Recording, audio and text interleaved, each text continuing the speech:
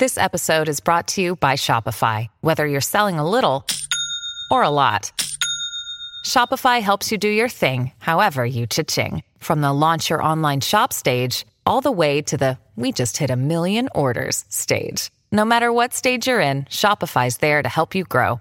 Sign up for a $1 per month trial period at shopify.com/special offer, all lowercase. That's shopify.com/special offer.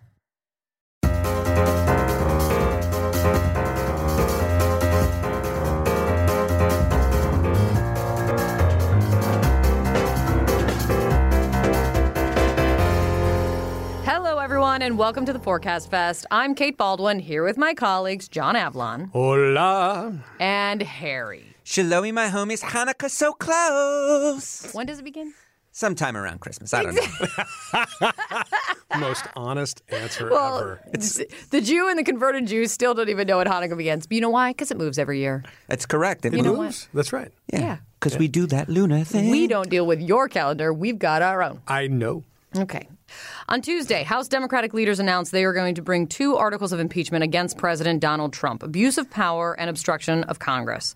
We'll discuss whether the impeachment proceedings, which have been dominating the news, are affecting Trump's reelection chances and how they're impacting the race so far. Then, 14 states will vote on Tuesday, March 3rd, on what is lovingly known as Super Tuesday. These results account for 40% of the total delegate allocation. So let's forget about the first voting states for a bit, and we're going to focus there. And finally, Latino voters make up about 15% of all potential Democratic primary voters.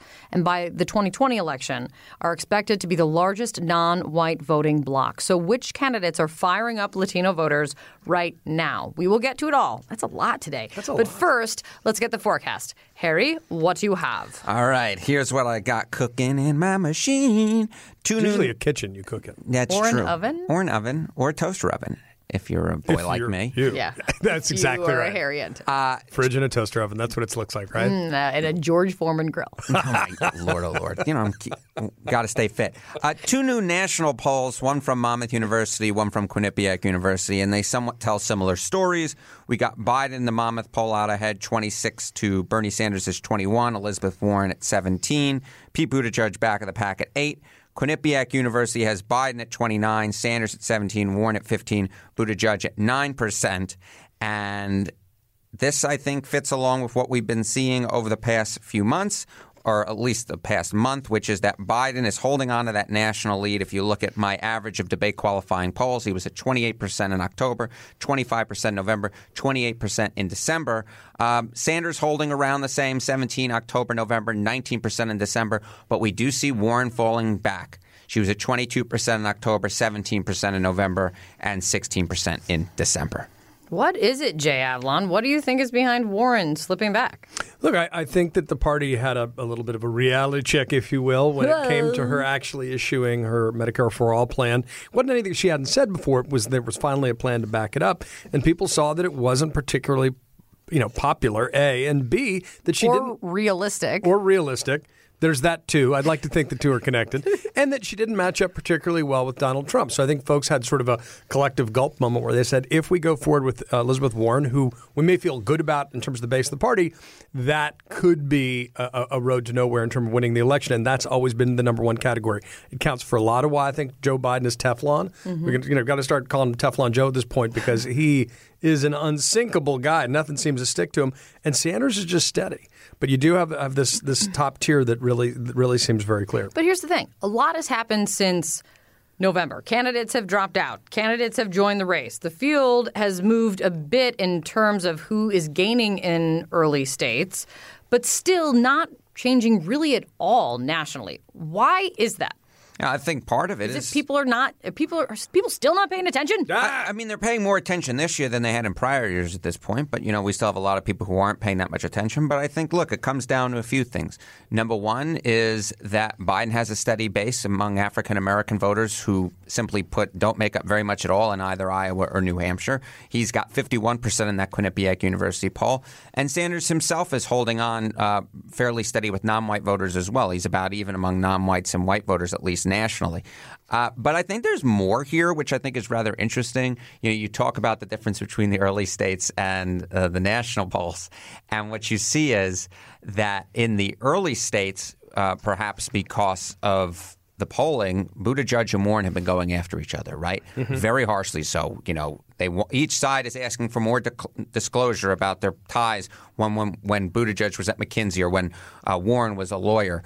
And what we see here— So small ball what they're fighting over as well, by the way. So small ball. And here's what's so interesting to me. If you look at this Quinnipiac University poll and we say, okay, among those people who choose Buttigieg as their first choice, who's their most likely second choice? It's Biden with 30%. Then Warren comes in at 25% and Klobuchar's in third at 14%. So they're not really hurting each other, right? If they are, the fact is that they may be a little bit, but if you go after the other candidate, if, let's say, Warren goes after Buttigieg, there's a good shot that Biden or Klobuchar could benefit, versus if you're Buttigieg and you're going after Warren, what do you see here? Warren supporters, second choicers. The first one is actually Sanders at 31%, Buttigieg at 23%, Biden at 15%. So again, you go after these other candidates, and in a multi-candidate field, it could end up helping someone who's not involved in the quarrel. Look, I totally get Warren's backups.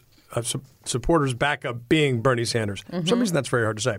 But the fact that Buttigieg and Biden are basically number 2 and 3, and if you add those numbers up, it's even more than the Bernie, makes as little sense to me as the ideological breakdown in the national rankings that obviously, Biden, 31% of moderate conservatives, but then followed by Warren and Sanders. If you add them up, it's basically equal. There are about as many moderate conservatives, Democrats who like Warren and Sanders as they do Biden. It makes no freaking sense. Unless they all are coming together and they really don't believe there's this that conspiracy theory. No, that Warren is not as liberal as she puts on. That's she's not as liberal as Bernie Sanders, the record would suggest. But other than that, yeah. Very much. Just remember, it's not all about ideology. It's also about some demographic lines. Is it all about ideology? It is. Or is this just like words on a No, it's about ideology, at least in terms of first choice. But in terms of second and third choice, it becomes much more muddled. You guys can smack me in the face with your papers right now. But does this also, looking at these national polls, Bloomberg at 5%, does this renew the debate over whether a candidate can buy an election? Okay, here's my answer for you. Last month, before let the record show we're both raising our fists or hands. I'm not sure which. Before Bloomberg spent any money last month in Quinnipiac University's poll, he was at 3%. He has spent $60 million on the air as of when this poll was taken to gain 2 percentage points. He spent $60 million on television to gain 2 points. So you're saying there's a chance? Yes. I'm saying, sure, maybe there's a chance, but the fact is— He's got boatloads more. You know what? You're running into a wall. He is still not that well liked among Democratic primary voters, potential Democratic primary voters. His net favorability rating in the Monmouth poll, I believe, was plus 1 percentage point. I totally get it. Oh, don't even bring up favorability. Look at Trump's favorability. I mean, come on. Favorability among Republicans means bunk anymore. I am with your camp. But look, we all know the money doesn't, money can't buy you love. Hillary Clinton outspent Donald Trump. But we've never seen the amount of money that Bloomberg is apparently willing to spend. We've never seen somebody basically say, I'm going to skip the first 4, I'm going to go all in on Super Tuesday, and that I'm going to be spending money on the state and local parties as well, which is going to win more hearts and minds than people think in terms of influencers on the ground. So I think if anybody can pull off this kind of Hail Mary candidacy, it's Mike Bloomberg with the kind of money he's willing to spend, as long as he spends it for something larger than himself as well. Before we segue, remember last week we talked about, and it was really one of my favorite conversations, even though it's mythological. That's not accurate. A little bit. Sure. We talked last week about how Republicans were polled and they thought that Trump is a better president than Abraham Lincoln. So with that in mind, try this one on for size. In this new poll, among Democrats, Barack Obama is seen as a better president than George Washington. Obama at 63%, Washington 29%. Thoughts? That's the new Mama poll. Even among Republicans, I believe the split is 44 Washington, Trump 37%. I think that this sort of gets at why I'm not a big fan of these poll questions. You ask fun. You ask stupid questions, you win stupid prizes. This is a lot about recency bias, as I said last week, and probably a little bit of a lack of historical knowledge on the behalf of voters. That's the point. Look, fair point about recency bias, but I'm going to be just as pissed off as Democrats who are saying this about Barack Obama and George Washington. Look, I can get why some folks, particularly in the African-American community, feel very strongly about Barack Obama as a change agent, a recent leader, especially at a time when folks are looking at the Founding Fathers and saying, look, we're going to see their negatives, slave owners, et cetera, et cetera. But it's impossible to judge a current president against the Founding Fathers, particularly when you're dealing with sort of the twin pillars of American history, Washington and Lincoln. If your impulse is to say that the most recent president of your party is better than Washington and Lincoln, you got to go back to school. And we need civic education. Is this an apple to apples? Is Washington a Democrat? Washington was not a member of a party. Right. He was an independent president as a matter of principle. So it's not the party of Lincoln saying Donald Trump is more delicious than the person who founded their party. This is more about false. Civic education and the need for it in America. Washington said, and y'all know I wrote a book on Washington and his farewell address. Washington said, enlightened opinion is essential to self-government. That was basic for the Founding Fathers. That means education. We are screwing this up seriously, people. So, read up, friends. And if you don't want to read up, just listen to this, because now we're going to talk about impeachment. And since I know a lot of y'all have been reading all those testimonies, let's get to that. Okay, so the Monmouth numbers are also interesting in terms of this very question on impeachment. Monmouth reporting that the current results to their questions on impeachment are statistically similar as it relates to Trump, as they saw in late September when the news broke about the Ukraine call, which of course was what the whistleblower complaint is all about. 43% in the Monmouth poll, 43% say Trump should be reelected.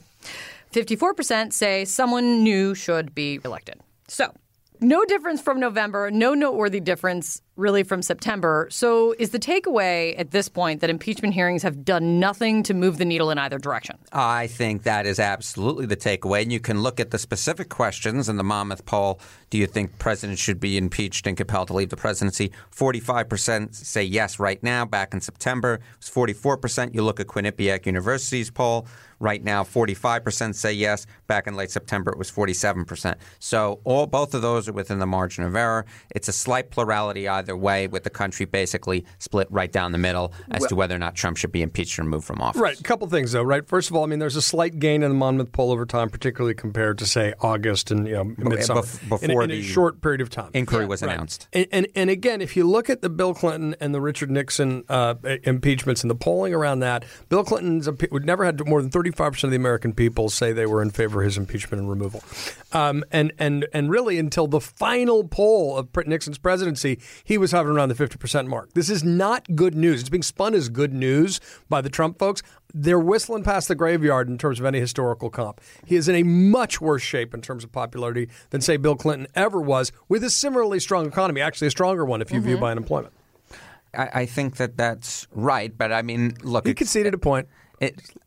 I concede occasionally. Noted. When I lost my student council election, I had to give the speech. What were you running for? Actually, no, I won. What were you running? I was running for student council vice president. I won on a ticket with Gwen Wakeman. We crushed the competition because the truth of the matter is we had it all together, and our plans for the student body were just fantastic. And I'm sure you followed through on all of those campaign promises. Absolutely not. It was completely for my college application process, and I'd like to say that I applied early and got into the place I applied early. Look, here's the deal. Why are these numbers not really moving in my mind? I think that there are two main causes for it. Number one, if you look at our own CNN polling, what do you essentially see? You see that about a little less than 90% of the public already holds strong opinions on impeaching and remove, either 47% support, 41% say they strongly oppose the impeachment remove of Trump. Only 12% hold weak or no opinions. But I think this is the real nugget here. Among those who hold the strong opinions on impeachment remove, a majority, 51%, say they are following news about the impeachment proceedings very closely. Among those with weak or no opinions, those potentially swing votes, just 12% say they are following the impeachment proceedings very closely. So the fact is these numbers are not going to move unless the people who have weak or no opinions are actually paying attention, and they're simply not. So, can I also offer this? I think no matter if they're paying close attention or not, I think we can all I think it's time to come to a place of we need to all accept that no American is open to new information, good or bad, when it comes to the President of the United States anymore. I think we're at a place of that.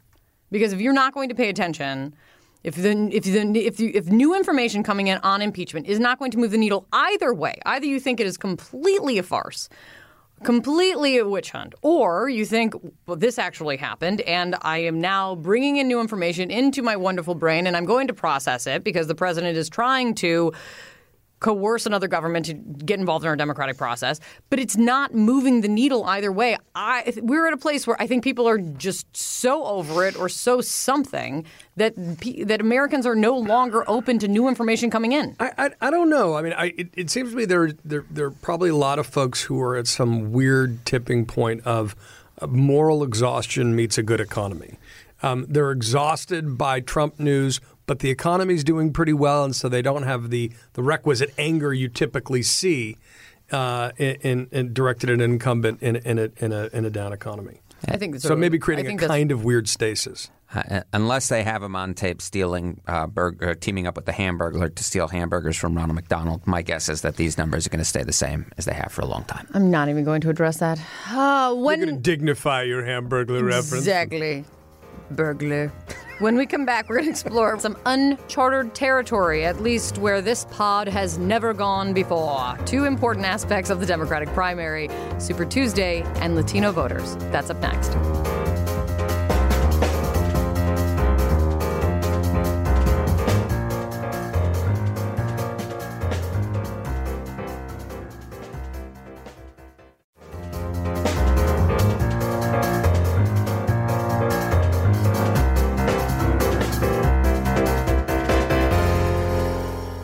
We're back. We have talked a lot on this show about the 4 early voting states: Iowa, New Hampshire, Nevada, South Carolina. But after that is Super Tuesday. That is March 3rd, when 14 states, 1 territory, and Democrats living abroad and a partridge in a pear tree all vote on the same day. Thank you, John. 38% of the convention's pledged delegates will be chosen on Super Tuesday. Another 27% will be awarded the rest of that month. In other words, 2/3 of the total delegates will be up for grabs after the early states at that time. This includes the country's 2 most populous states, California and Texas. And we have new polls out on just that. Delicious. What do the new CNN polls tell us about the big day, Harry? Well, it's a delicious partridge in a pear tree. You don't eat the partridge. Whatever. What do I know? I'm Jewish. In California, Joe Biden is at 21%. He's joining the top tier with Bernie Sanders at 20%, Elizabeth Warren at 17%. Again, all closely bunched at the top of the field with no other candidate reaching double digits. In Tejas, it's a slightly different story. The former vice president is leading with 35%. Bernie Sanders back of the pack, 15%, with Warren almost even with Sanders. She's at 13%. In both states, Pete Buttigieg lands at 9%, with Michael Bloomberg at 5% in both of those states. Andrew Yang stands at 6% in California. He's down at 3%, along with Julian Castro in the great state of Texas. So does that mean there is a chance when we get to Super Tuesday that it could reset the field? Not that we can take it exactly from these, really the first numbers out that we're seeing from these states. But when you look at what we've talked about so much for 4 early states, we played out those scenarios about how it could be a complete mixed bag, right? Could Super Tuesday reset the field? Look, I think Super Tuesday at this particular point, if you're looking at these 2 states, there are, I think, 2 key takeaways.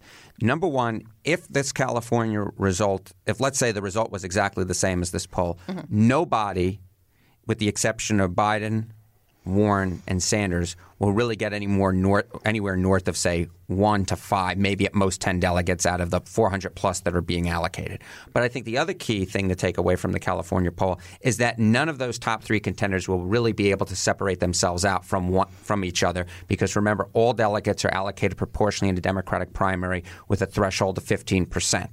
So what you're really going to end up with is Sanders, Biden, and Warren basically ending up with about the same number of delegates. In Texas, on the other hand, I think this is rather important.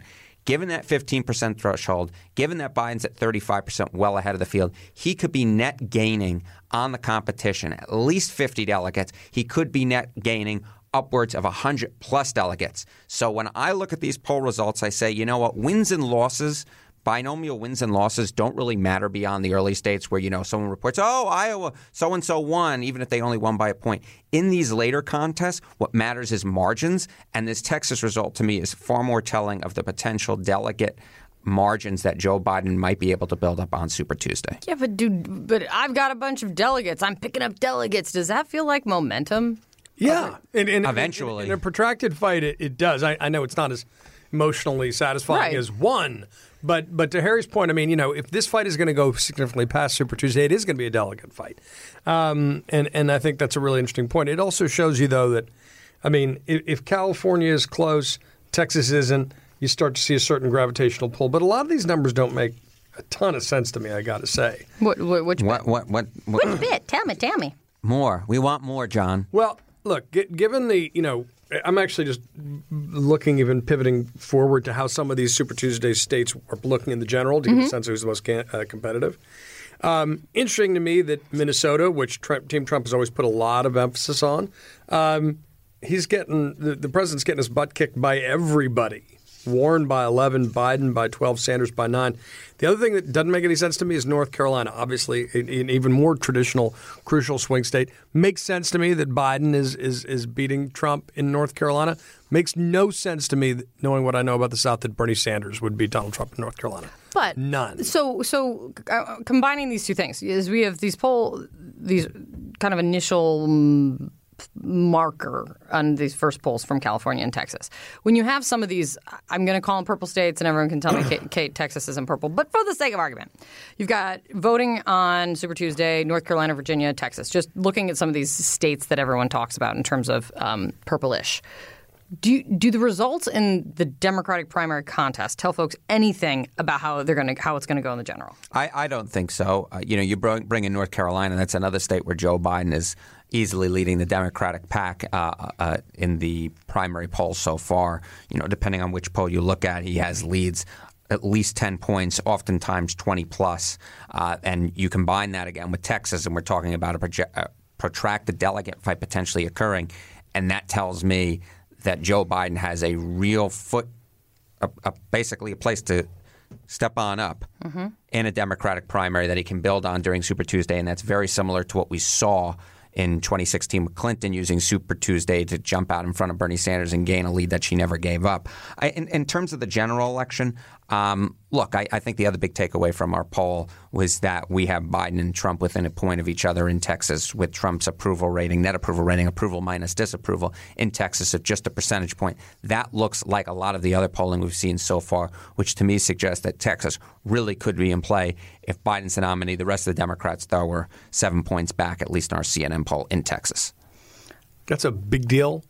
It's a huge deal. And just, to point, Harry has been skeptical at various times about Joseph Robinette Biden, and certainly many folks in the Democratic Party are. But I think you're seeing just his buoyancy, despite all the turmoil in the campaigns, is really striking. Plus, his head-to-head numbers with Donald Trump. It is looking like he is in a very strong position heading into the primaries. Okay, so let's switch gears. The Latino community is expected to make up about 15% of the potential Democratic primary electorate. And it is one key voting demographic in the Democratic primary that we have not had a chance to really focus on as much to this point. And one data point that I found to consider, we were talking about California and Texas.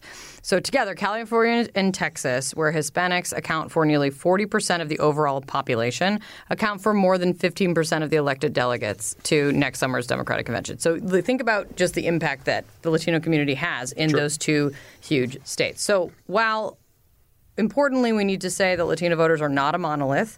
Which candidates are showing success in courting Latino voters? Do we have data on that? We do have some data from it. So in our California poll, for example, what do we see? We see that Joe Biden and Bernie Sanders are basically bunched up at the top, 27% for Biden, 25% for Sanders, Warren at 10% way back. Buttigieg, again, having problems with non-white voters. In fact, only back at 2%. That's behind Booker, 6%, Yang, 5%. You go through the entire thing.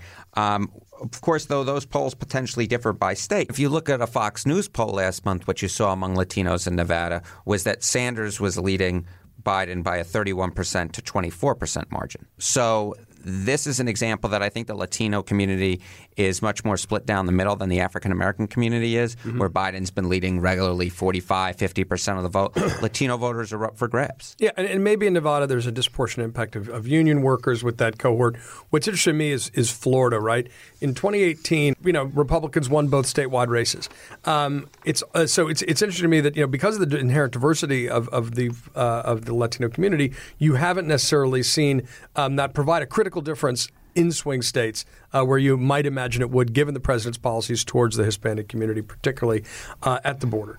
The second thing that's really striking to me here is that, and we see this a little bit with the African-American support in the field, Castro is at 2%. And the only Hispanic candidate in the field. So it's really striking that he's obviously a Hispanic candidate from San Antonio, and has not been able to convert to a significant, even a meaningful percentage of the Latino vote. That's striking to me. It's interesting to me. I'd argue it's arguably hopeful, too, because it means folks are not thinking in terms of identity politics. It is really interesting. But the same question then applies, as you know, to Cory Booker, as you would want to ask of Julian Castro as well, which is it wrong message or a name ID problem at this point? Or is it something like we saw with Barack Obama in 2008, where folks need to see they can win before they switch their allegiance, even from their own community? Here's what I would say. In Texas, where Julian Castro is perhaps best known, he's getting 3% statewide. I don't. What does that tell you? It's not a name. It's not a name ID issue. And that is a great point. Barack Obama. There's all this talk in retrospect saying, well, it wasn't until he won in Iowa that, he did well with African-American voters. He was basically tied, if not ahead of Clinton, with African-American voters even before Iowa. It was just that he basically expanded his lead post-Iowa. And the same was true in South Carolina. He was leading among African-American voters in South Carolina even before his Iowa win. It was just that he expanded that lead. I think that there's one other thing that I really do want to hit on, which I think is interesting, which is that there has been a lot of talk, at least among the Twitterati, about Bernie Sanders' potential sort of saying base with Latino voters, or at least that he's doing well with them. And that's true. I think we've pointed that out. You pointed that out in Nevada. Right. It's true in Nevada. He's doing better among Latino voters in California than he's doing among the rest of the electorate. But I do believe that at least some of this is because of age. That is, Latino voters tend to be younger than the rest of the electorate at large. And indeed, I ran a little Logit regression for all you nerds at home. It's not really that nerdy. But what is it? I literally have no idea what you mean. It's essentially that you're going to try and explain Bernie Sanders' support by a number of different variables, one of which might be whether or not they're Latino, another of which might be their age. And what we see is once we control for age, there's in fact not much of a difference between Bernie Sanders' support among Latinos in California and the rest of the electorate. That is, Latinos tend to be younger than the rest of the electorate. So what we're essentially seeing is no wonder Bernie Sanders does better among Latinos. It's because they tend to be a younger demographic group. And what is this called? A what regression? This is just a Logit regression. You can run a Probit as well if it strikes your fancy. But essentially, now I'm really excited. Yeah. But Probit regression? Go on. Exactly. But essentially, I think my point is that Bernie Sanders is doing perfectly well with Latinos, but it's really more of a function of age than it is necessarily a function that he has a real base in that community. They're the oldest candidate winning most young support. Well, and also, I think it fits into everything we're talking about, right? I was taking a look at the issues that Latino voters care about, and what I am noticing in looking through polls is number one is healthcare, number two is the economy and jobs, and number three is immigration. So largely tracking with every other demographic group, essentially, in terms of the issues that they care about. Yeah. If you're looking for a racial group that really separates out itself in terms of support in this primary, it's really African Americans who are overwhelmingly in Biden's corner. Latinos look a lot more like non-Hispanic whites. So interesting. And I learned a new word, which I still can't say. Logit? Logit. Okay, I'm going to just talk about that. It's an Olympic event, right? That's right. Moving on. That does it for us today, folks. Thank you so much for listening. Please make sure to subscribe at Apple Podcasts, Stitcher, Google Podcasts, Spotify, or your favorite podcast app. And while you're there, please leave us a little comment, if you would. And you can always find us in the meantime on Twitter. I am at Kate Baldwin. I'm at John Avlon. Why don't you just spell it again, Harry? FORECasterEnten at Forecaster Enton on your Twitter dial. Are you sure you got it right? Yeah, No. that felt good. Yeah, feels good. Special thanks to our team behind the scenes, Amy Eason, Lauren Moore, Raj Makija, David Toledo. We'll see you next time for another episode of the Forecast Fest.